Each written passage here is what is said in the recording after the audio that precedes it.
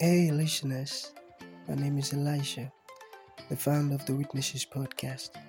It's so beautiful to have you listening to our podcast. And I want you to know something that means a whole lot to me. Thank you for tuning in. And one thing I love to tell all of our listeners is it's not just about you listening, but listening to understand. Understanding is the most important thing. So important. So, you have to listen, learn, and practice. Thank you so very much and happy listening.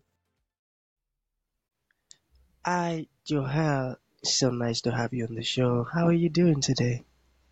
I'm great. Thank you so much for having me. That's so good. Okay, oftentimes I love to talk about the essence of this show, which is to invite amazing guests like Joelle to come talk to us about their triumphant stories because we believe that in our audience there might be someone who is stuck up in a situation that Joelle came out of triumphantly. So by that person listening to you speak, he or she might actually pick an information that will lead to their transformation. So that is basically the essence of the show. Alright, Joel, within the next few minutes, let us get started with your story, the challenges that you faced, and how you overcame them. And afterwards, I've got some beautiful questions for you. Okay, Joel, over to you. That sounds good. So, my name is Joelle Casteix, and I am an advocate and expert on preventing child sexual abuse in institutions and preparing parents to prevent child sexual abuse in their children. And the reason that I got into that work is because I'm a survivor. When I was 15 years old, I was sexually abused by a high school teacher. He was my choir director. He knew that I had problems, emotional problems. He knew that my mother was an alcoholic. He knew that my father wasn't helping me. And he took that and twisted it and used that to get access to me and then sexually abused me over a period of 2 years. And during that time, the school officials knew about it and covered it up. And my peers knew about it and blamed me. And by the end, I was pregnant and had a sexually transmitted disease, and I didn't have anyone to help me. And it was an awful, horrific time. I've been able to since then, yes. Oh, since then, um, it's been a real quest to not only find my own healing, but I find that the best way to heal myself is to help others find that same path. And so throughout the years, I've been able to not only help myself through things like therapy and counseling, but also things like advocating to state legislatures to change the laws when it comes to child sexual abuse. And so, for example, in 2003, I was allowed to come forward in the courts, in the civil courts in California, and say, yes, this man sexually abused me. Yes, the school covered it up. And I was able to get all the documents in my case that showed that, yes, they knew. And he went on to abuse other girls. And so after that case settled, it really gave me a platform and an ability to go on and help other people. I've been everywhere from Guam to Alaska to Europe, reaching out to survivors, telling them it's safe to come forward, finding safe paths for them to come forward. I've lobbied in front of state legislatures to change the laws to make them more friendly for survivors coming forward. I've worked with numerous nonprofits that work with survivors to show them the best, most effective way to help survivors get through this challenge. And then I work very closely with parents because I found that, with all the survivors I've worked with, and even in my own story, our abuse was so easily preventable if parents just knew what to look for, if they understood the signs of predatory grooming, and if they just communicated with their kids in a way that was safe and open and made it okay to talk about abuse. And so some of my most rewarding work is with parents and abuse prevention because I think parents are scared. They're scared that if they teach child sexual abuse prevention, they have to talk about sex. And that's not, you don't have to do that. And they think that they're going to scare their kids.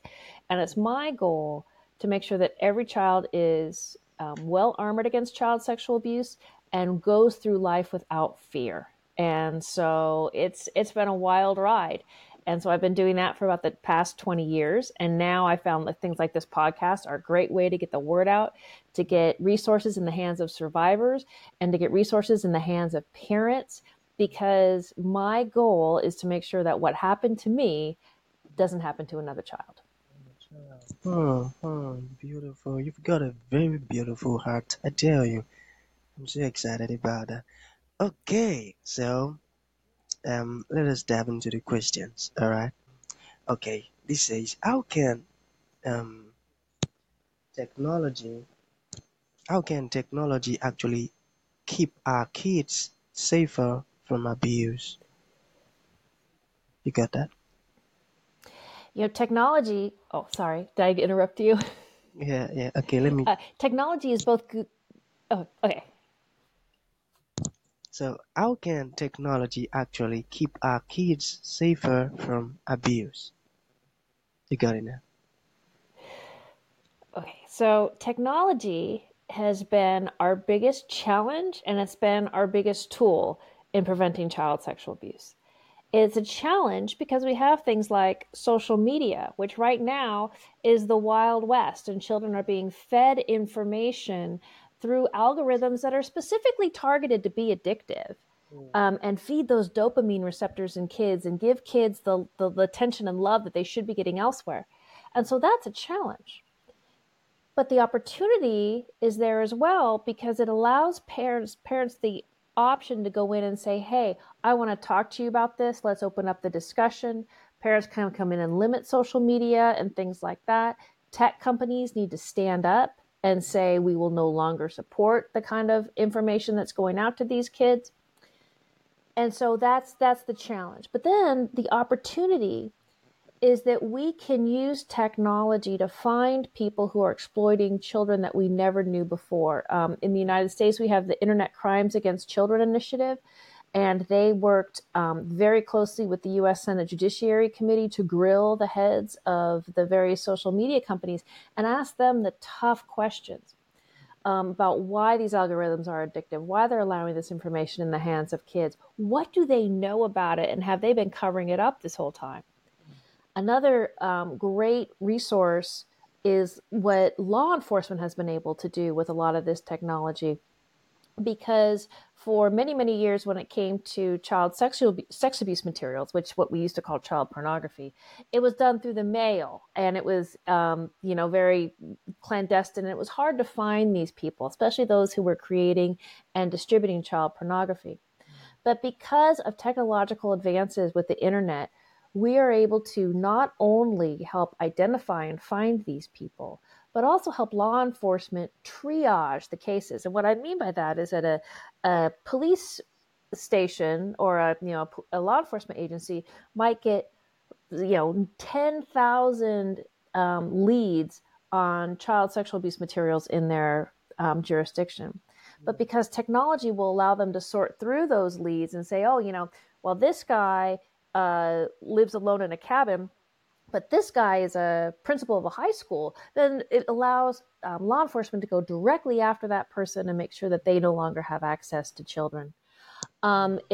Technology also allows us to meet certain populations where they're at. And so for families who have a tough time communicating about this kind of stuff, we can use technology, and we can actually use social media to help educate kids about what is important in protecting themselves, protecting their data, protecting their information, and protecting their safety. And so it has opened up and facilitated a lot of conversations as well. So the more and more we address the challenges involved with technology and see them as opportunities to reach out to kids, to aid law enforcement, to foster communication between parents and kids, to foster communication between children and adults in general, safe, trusting adults in general, we can intercept the children before they get into the cycle of abuse. I got that. What what a what an incredible moment it is with you, Joelle. I tell you, you know Our conversation is getting really educative and I love it. Okay, so the second question, all right, this is also very important. It says, how can I trust my church, school, or scout troop or community to do the right thing when it comes to sexual abuse? Yeah, that's a very heavy question, because when we allow our children, or we take our children to churches, we allow them to attend school, we send them to the Boy Scouts, we are putting a large amount of trust in these institutions that have promised us that they're going to keep our children safe. Well, you can't trust them 100%. And so it's up to parents, up to caretakers, up to interested adults, up to general advocates who just care about kids, to demand that institutions such as schools, whether they're public or private, camps, Boy Scouts, churches, have not only do they have policies in place to protect kids, but that people know what the policies are, that people know what to do when they see or suspect abuse, that there's a reporting structure to law enforcement, and that children are made aware of what is right and wrong in the matter of how they deal with adults. And so, what I tell parents, especially when they're going to a new church or a new school, is to ask the direct questions. Ask the people involved, well, so what is your check-in, check-out policy at this school? What do you do if you suspect child sexual abuse? Who do you call? Can I see a copy of your policies and procedures? Has this happened in the past? Have you been sued in the past? Has anyone from the school or church been arrested for child sexual abuse? If they have, what did you learn and what did you change to make sure it didn't happen again? Because especially when it comes to faith organizations, we want to believe that our church is always going to do the right thing. We want to believe that they are doing the work of the higher authority, and they're there to love and protect. But remember, churches are run by people, they're not run by God. And so we True. really need Very to, correct. yeah, yeah, we need to verify, no matter how holy or gracious or anything you believe that your church is, it is your duty and obligation to stand up for those who cannot speak for themselves. And so, a lot of churches will say, well, yeah, we have a great policy. And then when you ask, well, can I see the policy? How do you train on the policy? Does everyone know the policy? That's where you'll get people stepping back saying, well, gosh, no, oh yeah, we did a training a couple years ago. Or if you ask teachers, what do you do right now at this school if you see or suspect child sexual abuse? And see what the teacher has to say. You want to make sure they say, we report to law enforcement. You don't want them to say, oh, I report to my boss. No, because it's not a school principal's job to investigate child sexual abuse. Yeah. So you just want to ask the tough questions, because you're not questioning them. You are asserting the safety of children. And once you take that goal about it, it's okay to ask tough questions. It's okay to demand real, honest answers. Beautiful, beautiful. Okay, the second to last question. All right, you have gone to some pretty exotic places to help survivors. How did you build a connection?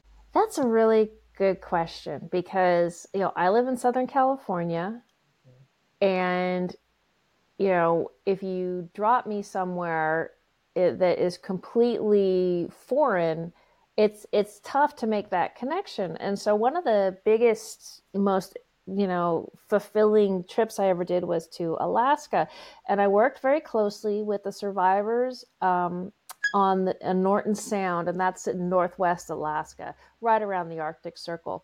And these are Native Alaskans who live in small villages that have been there for a long time. Many don't have running water. They just recently got satellite television, or recently, that was 10 years ago, but so it's a pretty recent thing. There's no roads going in and out of the village. During the wintertime, you can only get in and out via plane. And they're pretty isolated.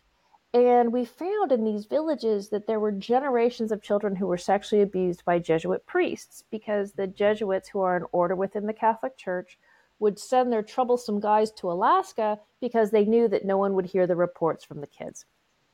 And then you have the kids who, they speak English, mom and dad speak Yupik, and they don't have the words to explain what's happening to them. Plus, the kids are hungry. Sometimes if they're abused, they get food in return. I mean, that's really tough. And so, here I am, a Southern California kid dumped in Alaska in the middle of February, which, is a little cold. And I'm meeting with people who, in any other way, shape, or form, we have very little in common. But once you say, it happened to me too, it becomes universal. Yeah. Every child who has gone through child sexual abuse, whether they were sexually abused on the North Pole or whether they were sexually abused in South America, predators do the same thing, and the survivor goes through the same pain. And I remember I was talking to a couple, and both the husband and wife had been sexually abused. We were all in our 30s at the time. And, I had one young son. They had like 9 kids. They were barely scraping by. But they said, Joelle, you're the only one who gets it. You're the only one who understands what we're going through. And it's not because I'm anything special. It's just because I was ground up in the same heartbreaking machine that they were. And I knew what that pain was. And so that's the common ground. And it's allowing them the opportunity to tell their story in an authentic way, and know that I not only hear it, but I understand it, and I'm not scared by it. And that works everywhere. I mean, the reason I do this work is because I get it, I understand. And so, when I worked in Hawaii, I was able to make that connection, because even though, I was an outsider, the one thing we had in common was this pain. And the one thing we wanted in common was to get rid of this pain and to make sure it didn't happen to anyone else. And so that's where that connection comes in, because, I'm not anything special. I'm not a counselor. I'm not a therapist. All I do is fight for survivors. And my only goal is to make sure they get the help they need and they find the help they need. And so, my motives are there just to help, and I'm there ready to listen. Beautiful. Okay, the last question, Joelle. What makes a church or institution prone to attract abusers? Well, that's a good question, because actually churches are magnets for child predators. And I want to make it clear, it's not that churches create child predators, it's that churches are a safe place for child predators, so they will find their way there. Yeah. And the reason for this is manifold. First of all, when you join any kind of church or faith community, you are a member of that community. You are allowed to spend time with people. You're allowed to get to know people. They will offer you positions of leadership. They want to nurture you. So there's already an organization in there that wants to help you and is ready to invite you in. Unlike if you move into a neighborhood, your neighbors may or may not like you, or they may or may not embrace you. Then in a church, if you are, let's say you're now up in a ministerial position, you are in a position of extreme power. And it's not the kind of power that a king has. It's even worse, because you're speaking for God. Yeah. And so your ability to connect with vulnerable populations is far greater than if you were in any other job on the planet. So you have instant access and credibility. You are seen as someone who is speaking on behalf of God. So that credibility is super important for a predator. Churches also tend to protect their own. So let's say that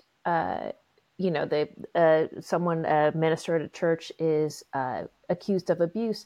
A church is very inclined to protect that person who's been accused, because there is so much trust in there, and because there's also what they call the quid pro quo, which means that if this music minister knows about the sins that I have, then I better not talk about the fact that they're molesting kids, because they're going to expose the fact that I cheated on my wife. and that kind of stuff. So that quid pro quo is also very, very problematic. Another problem, one of the beauties of churches is the gift of forgiveness. Many churches use that gift to give people a free pass. So if a minister is accused of abuse, many times church leaders will say, you know what, you're forgiven. God loves you. Go on and sin no more. Don't do it again. And the problem is that they'll do it again because they don't get in trouble for it. Yeah. And churches also are very inclined to not report abuse because the last thing they want is to have any kind of publicity with the fact that children were sexually abused at that church. So you have the stature, you have the credibility, you have the close community, you have the quid pro quo, you have the forgiveness. So churches are magnets for child predators because they know that the chances of them being caught, prosecuted, and punished are minimal. And then there's all these kids they can choose from and all these opportunities to volunteer one-on-one to spend more time with them. Oh, that's so correct. Wow. Oh my goodness. I've got to clap for you. You did a really great job. Okay, so in conclusion, Joelle, let's say there is one piece of advice you have to say to the audience. What would that be? And let's say there are some people or someone who would like to reach out to you, learn more about what you do. How can that be possible? Well, if people want to reach out to me or learn more about me, they can go to my website, which is Casteix.com. And then I'm also on social media, and you can link through that on my website. I also have some books out there. I have a great book called The Well-Armored Child, How to Protect Children Against Child Sexual Abuse. And that's a great tool for parents. It's a big book, but it's age specific, so you can just go right to the chapter that affects you. And then what do I say to people who are here? You're not alone. If you're a survivor, you're not alone. If you're a parent and you're confused and scared, you're not alone. If you're an advocate and you want to do something and fight, you're not alone. All you need to do to find your community is to speak up. So if you're a survivor and you need to find help, contact someone like me or contact a support group and communicate, and you'll get the help you need. If you're a parent who thinks you're all alone because your child has been abused or something horrible has happened in your community, reach out. There's people everywhere willing to help. No one needs to suffer through this alone. Beautiful, beautiful. So that's going to be the end of the show, Joelle. Thank you for your time and thank you for honoring the invite. It really do means a whole lot. Thank you so very much. Thank you. Thank you for tuning in to this incredible episode. Your support means the world to us, and we truly value you. We look forward to having you join us for the next episode. If you enjoyed what you heard, please consider rating and reviewing us on Apple Podcasts. Your feedback is greatly appreciated.